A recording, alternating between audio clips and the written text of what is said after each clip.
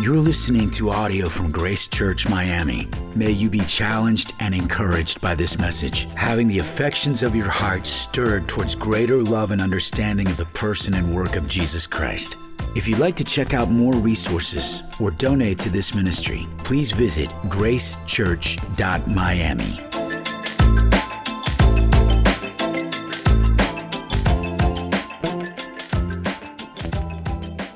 Three months and 6 days ago, the world watched in shock and horror as the military leadership of Russia invaded the country of Ukraine,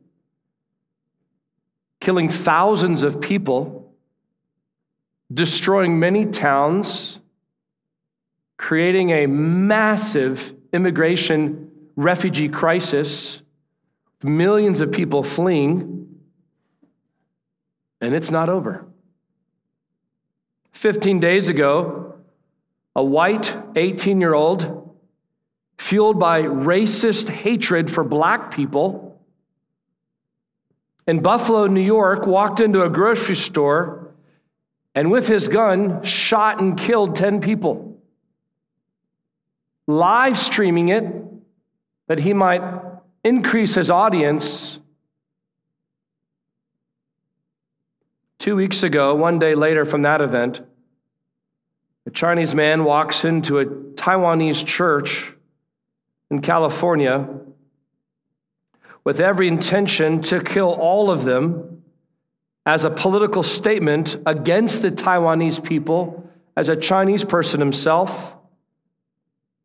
Thankfully, due to the intervention of others, only one person died, but yet one person died.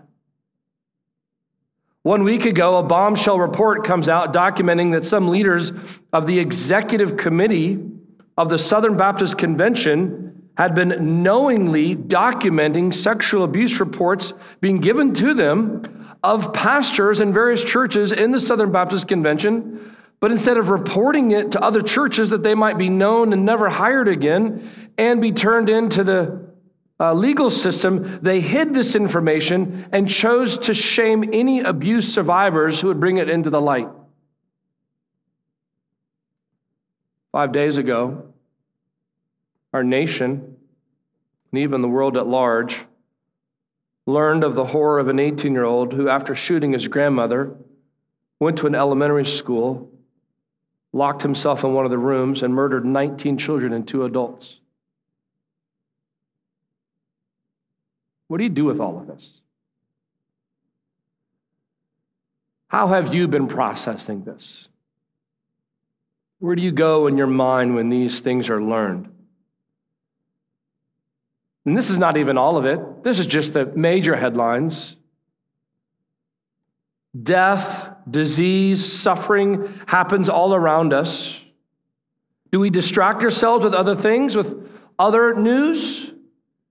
Do we get angry and turn on each other? Or do we just give up and sit in a bath of hopelessness? The title for my message this morning is Sin, Suffering, and the Eventual Hopelessness. Talking honestly about what to do when life is so hard. The main point of my message this morning is the following. Suffering is the byproduct of sinful rebellion against God. And contrary to our fears or our shouts of anger, God does see, God does care, and God does act. Surprisingly, perhaps not in ways we would expect, but through the work and sacrifice of his Son to address our ultimate suffering. If you have not yet been tempted with hopelessness in life, I mean this with all due respect to you, you've not lived long enough. You've not seen enough.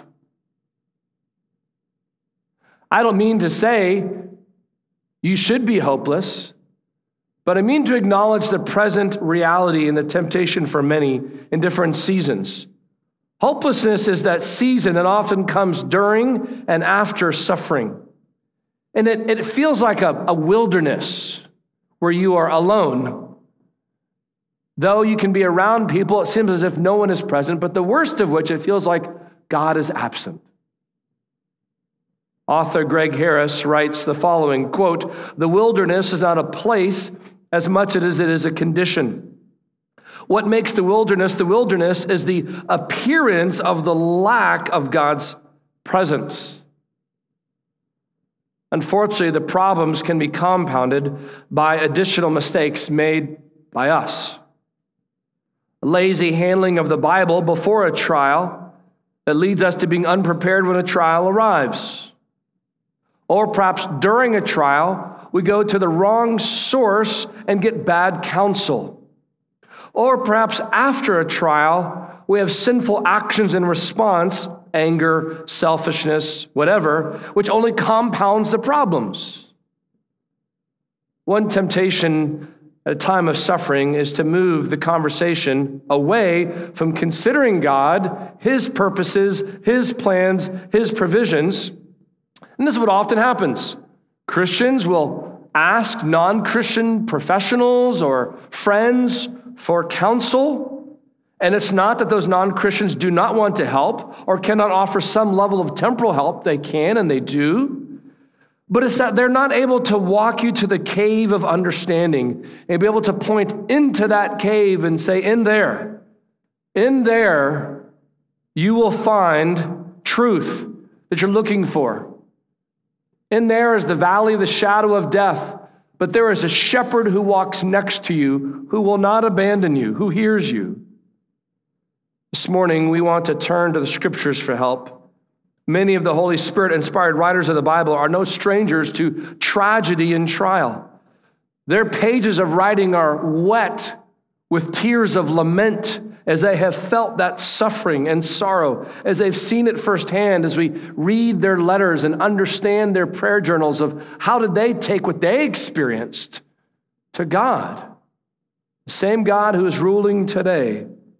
So first of all, let's consider the reality of suffering.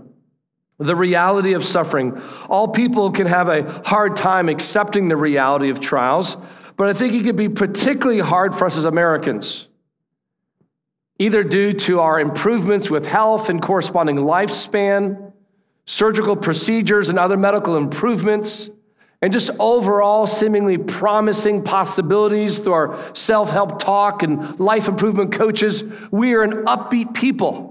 The problem is life keeps tapping us on the shoulder, reminding us of what Ecclesiastes teaches us regularly that we do not want to see, which is this: it's all vanity.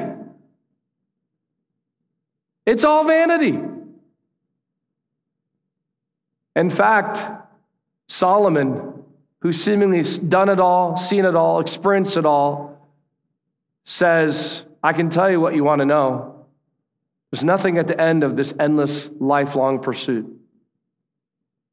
Except, he says at the very end, to fear God and keep His commandments, for in no other place can there be found meaning and purpose.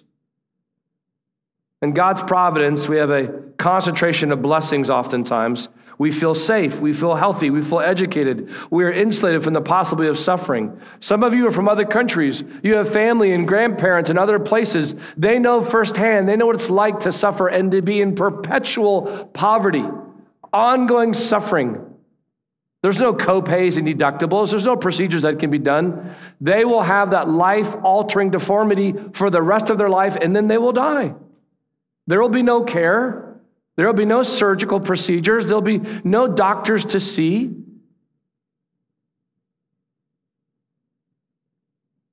James 1 teaches us that trials come. It's not a question of if they come, it's a question of when. And they are used in God's purposes as tests. Unfortunately, oftentimes our reaction to a trial and our perspective about trials is the opposite of what Scripture calls us to. And it's understandable. It's understandable. Because let's speak honestly about trials. No one picks them, no one wants them, and as soon as we experience them, we want them to end as quickly as possible. If you feel that way and you think that way, you're very normal. But God's word is simply saying, wait a second, let's consider how to respond. James chapter 1, Verse 2, count it all joy, my brothers, when you meet trials of various kinds. Why? Because the testing of your faith produces steadfastness. And let steadfastness have its full effect, that you may be perfect and complete, lacking in nothing. Trials are real, and they're promised. We do not like this, but we even try to leave this part off. I think sometimes Christians can be almost misleadingly dishonest to our non-Christian friends, as if to say, telling them the good news of Jesus will provide for them a life after they're surrendering to Christ, forevermore happiness, wholeness. It's actually never what Jesus promises. Jesus promises something actually much deeper, something far more profound, and something more needed. Think of the well-known verse, Romans chapter 8, verse 28, which says, we know that for those who love God, all things work together for good, for those who are called according to his purpose. But if we're honest, we love this verse because we kind of feel like it's our genie in the bottle verse. Our genie in the bottle verse, like, hey, it's going to happen. And friends, listen to me. This is why prosperity theology has found such a receptive audience in this country and in the world, because our hearts want heaven now. That's the challenge in the reality of this. We want to be healthy, wealthy, and wise. And we're sold this lie that with a little bit more faith, you too can have it. And if you don't have it, well, then you need to have a little bit more faith and conveniently place an offering of faith, financially speaking, of course. Romans 8:28 seems like it's the perfect verse. We know that for those who love God, all things work together for good. So you're like, well, you don't maybe love God enough. If you love God enough, you'll get the job you've been wanting, the girl you've been wanting, the house you've been waiting and raising your money for. You will get it. And friends, let's consider the context of Romans 8. We interpret good in a selfish, materialistic way, we'll miss the whole point of the passage. The context here in the passage and for the audience is that bad things are happening. You know who is their president? A guy named Nero. Trust me, I don't care where you are in the political spectrum today, you've never had a president like Nero. I don't care if you're pro-Trump or pro-Biden, you've never met Nero. Nero is not just a president, he is a Caesar. He rules over the land with all authority. Whatever he says goes, including arresting Christians, covering them with tar, putting them on stakes, and lighting the streets with their bodies on fire to light the way. That's his version of public electricity. That's who is the leader of the Roman Empire, and the capital city of that Roman Empire is in the city of Rome. Now, these are those Christians reading this letter. You get a feel for suffering, for trial. You can hear the question. Romans chapter 8, the very end, answers this for us. He's talking about faith and will it hold. Paul says this to the Romans: nothing can separate us from the love of God in Christ Jesus. He says in Romans chapter 8, verse 35 and 38, not tribulation or distress or persecution or famine or nakedness or danger or sword. And I am sure that neither death nor life nor angels nor rulers nor things present nor things to come nor powers nor height nor depth nor anything else in all creation will be able to separate us from the love of God in Christ Jesus our Lord. Romans chapter 8, verse 28 is telling us, in the midst of such misery, we can be assured that God is present and he is working, and he is not forgetting his promise to keep loving us. D.A. Carson writes regarding this, quote, that sort of promise, referring to this very end of Romans 8, has to be taken on faith, and faith that is strong because of the proof God has already given us of his love for us, the proof that is nothing less than the gift of his Son. Here's an important point I want us to consider about the reality of suffering. The problem is not the questions we ask. The problem is the timing. Here's what I mean. What's a common question you and I ask when we experience suffering? Why, God? Why? The question's not a bad question. The problem is the timing. Here's what I mean. Our question of why is placed after a situation of suffering, as if the suffering is exceptional, surprising, unexpected, and undeserved. Versus that question, why, Lord? Why would you do this? Being placed after a time of blessing. Here's my point. We've come to expect that we deserve blessing. We have no questions to ask there. We do not deserve suffering. We have tons of questions there. When we flip the orientation of the timing of the questions, asking it after suffering, not after blessing, we've showed something about our hearts. We're surprised what God has already revealed to us, which is, listen, there are going to be consequences. He told us to Adam in the very beginning, if you disobey, there will be consequences. And those consequences have been ushered throughout all of society since then. We live in a broken, corrupt, virus-filled, sin overwhelmingly crushing world. The problem is not how the sin got here. We know how the sin got here. We're complicit in some form or fashion in that. The problem is, why is God still choosing to give any blessings in light of all of our rebellion? We've come to expect God's grace, feel entitled to it, and not in any way expect to find suffering. Challenge that we have to ask is, why are we receiving any of God's grace in our life? Where is God? This is a question many people ask. Where is God in the midst of these trials? Well, that takes us now to our second lesson I want us to learn from, the models of suffering. The first one is the reality of suffering. The second one is the models of suffering. Our first model I want us to consider is Jeremiah. You don't have to turn there, but I'll just read it to you. In the book of Lamentations, Jeremiah is basically documenting the tragedy of what's taken place in the land of Israel since they have been overrun by an opposing nation.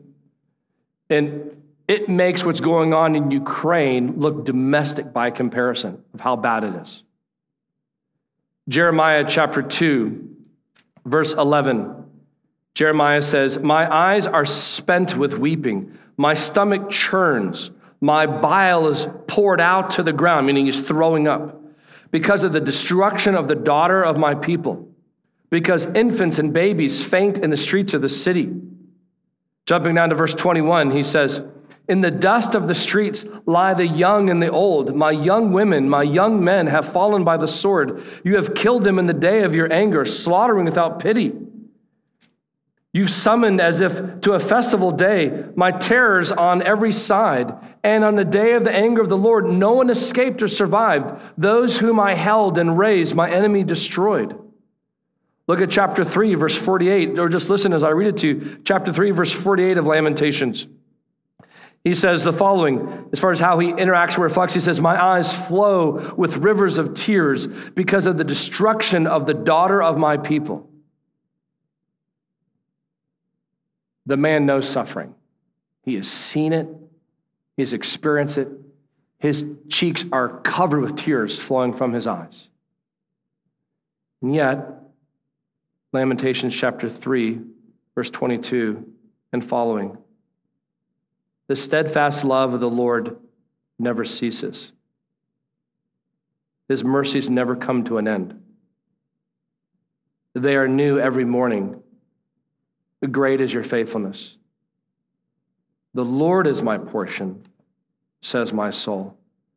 Therefore I will hope in him." What is this? Is this a schizophrenic writer? Somebody just caught up in mass denial? No, it's somebody writing under the inspiration of the Holy Spirit, to teach us to see what we do not instinctively by default see. We see with our eyes so naturally. He wants us to see with our heart, trustingly, who the Lord is, what he is doing, and the plan that he is accomplishing. It's not just Jeremiah as our first model, it's Job.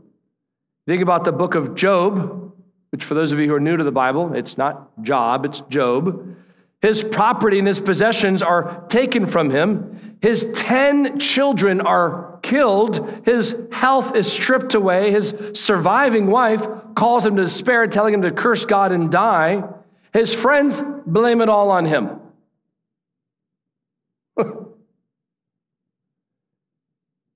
That's the thanks he gets for being godly. Job chapter 1 says, he was the most righteous man in all the land. Modern vernacular, he was a total stud. He loved the Lord. And this is how God repays you? This is how God says, thank you for being honorable? The conversation that happens between Satan and the Lord, what Satan does to basically mock God, that basically Job only follows the Lord when the Lord blesses. Satan basically says to God, let me touch him and I'll prove my point. He'll curse you. He is only in this with you because of what you give him by blessing. If you let me take away the blessings, I'll prove to you his faith will not last. One of the major lessons of the book of Job is the nature of persevering faith. What does Job say in response to all these trials? Job chapter 1, verse 21, the Lord gives and the Lord has taken away. Blessed be the name of the Lord. A third model is none other than Jesus himself. And for that, I want you to see it with your own eyes. Go to Matthew 27.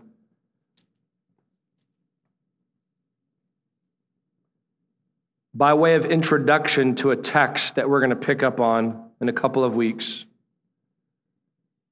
The next 3 weeks, we're going to have a break from Matthew as Ronald, Trevor, and Chris do a 3-week series on friendship and Christian fellowship. So we will return to this text after that series, but I want to introduce it to you. And for those of you who are with us for the first time today, it is our normal practice to go through books of the Bible, studying them together. We've been working our way through Matthew. I'm going to make reference to this text now, but we're going to return back to it in more detail. But for our purposes, I want you to see the third model of suffering. No one less than Jesus himself, the Son of God. As we see in Matthew 27, verse 26, he's already been scourged. Now in verse 27, then the soldiers of the governor took Jesus into the governor's headquarters, and they gathered the whole battalion before him. They stripped him and put a scarlet robe on him, twisting together a crown of thorns. They put it on his head and put a reel in his right hand. And kneeling before him, they mocked him, saying, "Hail, King of the Jews!" And they spit on him and took the reed and struck him on the head. And when they had mocked him, they stripped him on the robe and put his own clothes on him and led him away to crucify him. Verse 32, as they went out, they found a man, Cyrene, Simon by name. They compelled this man to carry his cross, and when they came to a place called Golgotha, which means place of a skull, they offered him wine to drink mixed with gall. But when he tasted it, he would not drink it. When they had crucified him, they divided his garments among them by casting lots. Then they sat down and kept watch over him there. And over his head they put the charge against him, which read, "This is Jesus, the King of the Jews." Then 2 robbers were crucified with him, one on the right and one on the left. And those passed by derided him, wagging their heads and saying, "You who should destroy the temple and rebuild it in 3 days, save yourself if you are the Son of God. Come down from the cross." So also the chief priests and the scribes and the elders mocked him, saying, "He saved others. He cannot save himself. He is the King of Israel. Let him come down now from the cross, and we will believe in him. He trusts in God. Let God deliver him now, if he desires him, for he said, 'I am the Son of God.'" And the robbers who were crucified with him also reviled him in the same way. Now, from the 6th hour, there was darkness over all the land until the 9th hour. And about the 9th hour, Jesus cried out with a loud voice, saying, "Eli, Eli, lama sabachthani," that is, my God, why have you forsaken me?"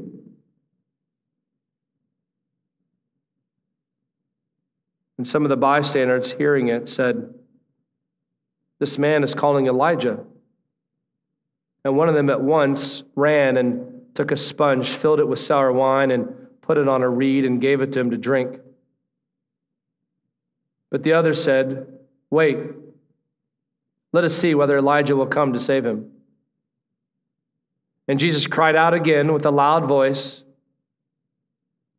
and yielded up his spirit. He died. He died. There's no one in this room who's experienced the amount of injustice and suffering that Jesus of Nazareth has. There's no one in this room that can claim the entitlement of blessing, of health, of affection, of security that Jesus could claim. Because he is the Son of God. Paul would later say in Philippians 2, he was at the right hand of the Father, and he condescends to become a human like us. So then becoming like us, he might live on behalf of us, fulfilling the law of God. His thanks for that? Crucifixion. Even rejection by God the Father. For God the Father would treat God the Son as if God the Son had committed every sin that all of his people had committed. That even Jesus would cry out, "Why have you forsaken me?" Did the Father forsake Jesus? Well, yes and no. Yes, in the sense that, as it says in 2 Corinthians chapter 5, he who knew no sin became sin so that in him we might become the righteousness of God. So God the Father treated God the Son as if God the Son committed all of our sins and therefore rejected him as rightly deserved. But yet no to the question, because in his resurrection, the payment was made, all atonement had been offered, the ransom had been given, and now the relationship was there. And that's why we see, Paul says in 1 Corinthians 15, without a resurrection, all of our faith is in vain. But because of the resurrection, our hope in Christ is not in vain. Here's the point. The point is this: there is no one who understands rejection more than Christ. Christ himself is crying out on a crucified cross, "Why have you forsaken me?" How many of us have felt that way? I have. I've got to imagine I'm not the only person in this room who's felt like that. Do you not see me, God? Do you not care? Do you not care about my suffering? Do you not see my family? Have I not done the following right things? Why will you not hear my prayers? Why is this person over there seemingly doing well, and as best as I can know, they're not that well? They're not that well. Honestly, I'm not trying to be self-righteous, God, but I'm just saying, I think I'm doing better than they are. I think I'm a good person better than they are. Why are they not suffering and I am? I've got questions.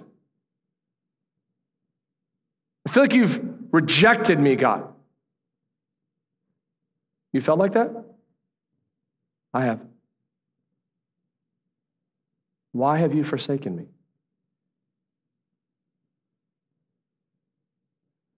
The problem is where we're looking. We're looking at the circumstance, and we're not looking at the cross.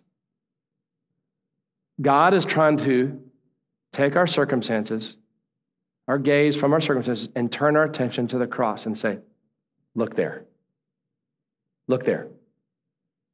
I rejected him so I could accept you. I treated him so I could forgive you. He was crucified according to my divine plan so that I would adopt you. And one day, you will be reunited with him, but until then, he stands at the right hand of my throne as a great high priest interceding on your behalf. Do I love you? Look at my crucified son to see that I love you. That's what God is saying in his word here, friends. What have we to learn from these models? Jeremiah, we should watch monumental trial and tragedy and listen. Job, we should watch unimaginable sorrow and suffering and learn. And Jesus, we should watch incomprehensible sacrifice and love and place our faith in him for the forgiveness of our sins. Which takes us to our third lesson, the solution to suffering. What do we need most when our heart aches and our hurts are felt deeply? More than anything else, we need God. I don't need answers, I need assurance. The scripture is what offers that assurance. Unfortunately, God is known by many Christians before the trials in such a light way, in such an incomplete way, that when they enter into a season of trials, they're disoriented because they don't know God that well. We need to know our Bibles better long before our sorrow and our suffering arriving on our front door. Listen to what Jerry Bridges writes in his book, You Can Trust God. He says, in order to trust God, we must always view our adverse circumstances through the eyes of faith, not of sense. And just as the faith of salvation comes through hearing the gospel, Romans 10:17, so the faith to trust God in adversity comes through the word of God alone. It is only in Scripture that we find an adequate view of God's relationship to and involvement in our painful circumstances. It is only from the Scriptures applied to our hearts by the Holy Spirit that we receive the grace to trust God in our adversities. One of the psalmists being crushed in a circumstance, listen to how he describes it in Psalm 42, verses 6 and 7. He says, my soul is cast down within me. Deep calls to deep with the roar of your waterfalls. All your breakers and your waves have gone over me. He says in verse 3, my tears have been my food day and night. So what is the solution? Well, he answers the question, and this is what he says in verse 5 of Psalm 42. He says, why are you cast down, O my soul? Why are you in turmoil within me? Hope in God. For I shall again praise him, my salvation and my God. Sit in Psalm 34. Listen to the adversity when he says, I will bless the Lord at all times. His praise shall continually be in my mouth. Oh, taste and see that the Lord is good. Friends, sometimes the challenge put to Christianity by skeptics of Christianity is that it's a religion of sweet by and by. It's an old fable, old days, kept alive by sentimental people who need religion as a crutch, but haven't been released and set free by the gift of science and other type of developments that realizes we don't need this stuff anymore. That is a way to view the world. Everybody views the world a certain way. The problem with viewing it that way is that they have no better solution to offer. Furthermore, part of that blame lays at the feet of Christianity because sometimes Christianity has presented itself as only being this happy, clappy Christianity. Always praising, never lamenting. Always rejoicing, never pleading.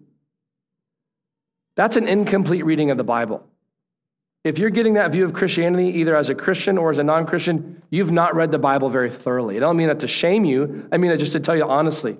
What I'm so thankful as a Christian is that there is no human experience I have yet or will yet experience or that I will see others experience that is not in some way spoken of and covered in the scriptures, that God says, I see, I care, I know, and I'm dealing with this.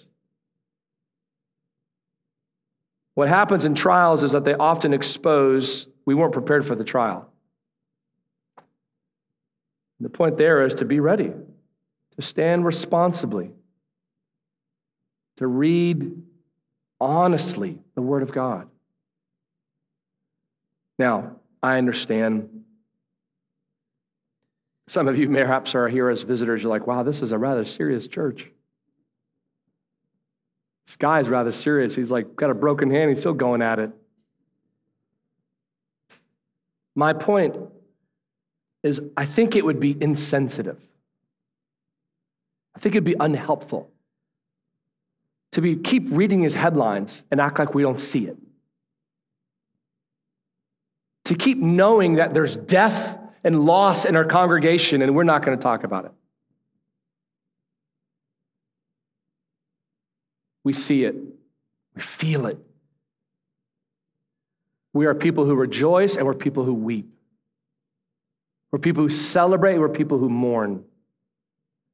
And that's not us living kind of a schizophrenic reality. That's the reality of a broken world that God is still in the midst of and doing a mysterious but good work. And my hope is not in what I see with my eyes, but what I see with my heart by believing in what is historically true. The Son of God, becoming a man, living a perfect life, dying on the cross as a substitute, resurrecting from the grave physically, 3 days later, appearing to more than 500 witnesses, that all those who would trust in him for the forgiveness of sins would not only have eternal life promised to them in the future, but for the first time in their life be set free from the power of sin and how it taints how they view the world. That is hope for today, not just for tomorrow. And I want to make sure that you as Christians feel clear as a point of your own encouragement and commissioned as a point of your opportunity to share that with others. Weep with those who weep in our society. You can see the anger, right? Can you see it in the headlines? We want so bad to find out who's responsible for this. What law should we pass? What action should we take? What leaders should we blame? What person should we do? And I don't mean to act as if those questions are completely and always irrelevant, but I mean to say that is indicative of so much pain and confusion and suffering. And we mean to come alongside and say, I would like to contribute to this conversation when you're ready. But I'd like us to not look where I think we've been looking as a country. I'd like us to look where I think we should be looking in the page of Scripture. Understand the God who has created this world and who is still running this world and what he is doing to even bring beauty from ashes. That is our hope because he has been doing it for thousands of years and he's not stopping today. And those testimonies of baptism, those are like micro testimonies that illustrate that point. And I hope for you, if you're not in Christ, that you would consider that today and even give your life to Christ. Say, I've got nothing else. I have no other place to find peace and hope. I give my life to Christ for the forgiveness of my sins, that I might not know not just temporal suffering, but eternal suffering.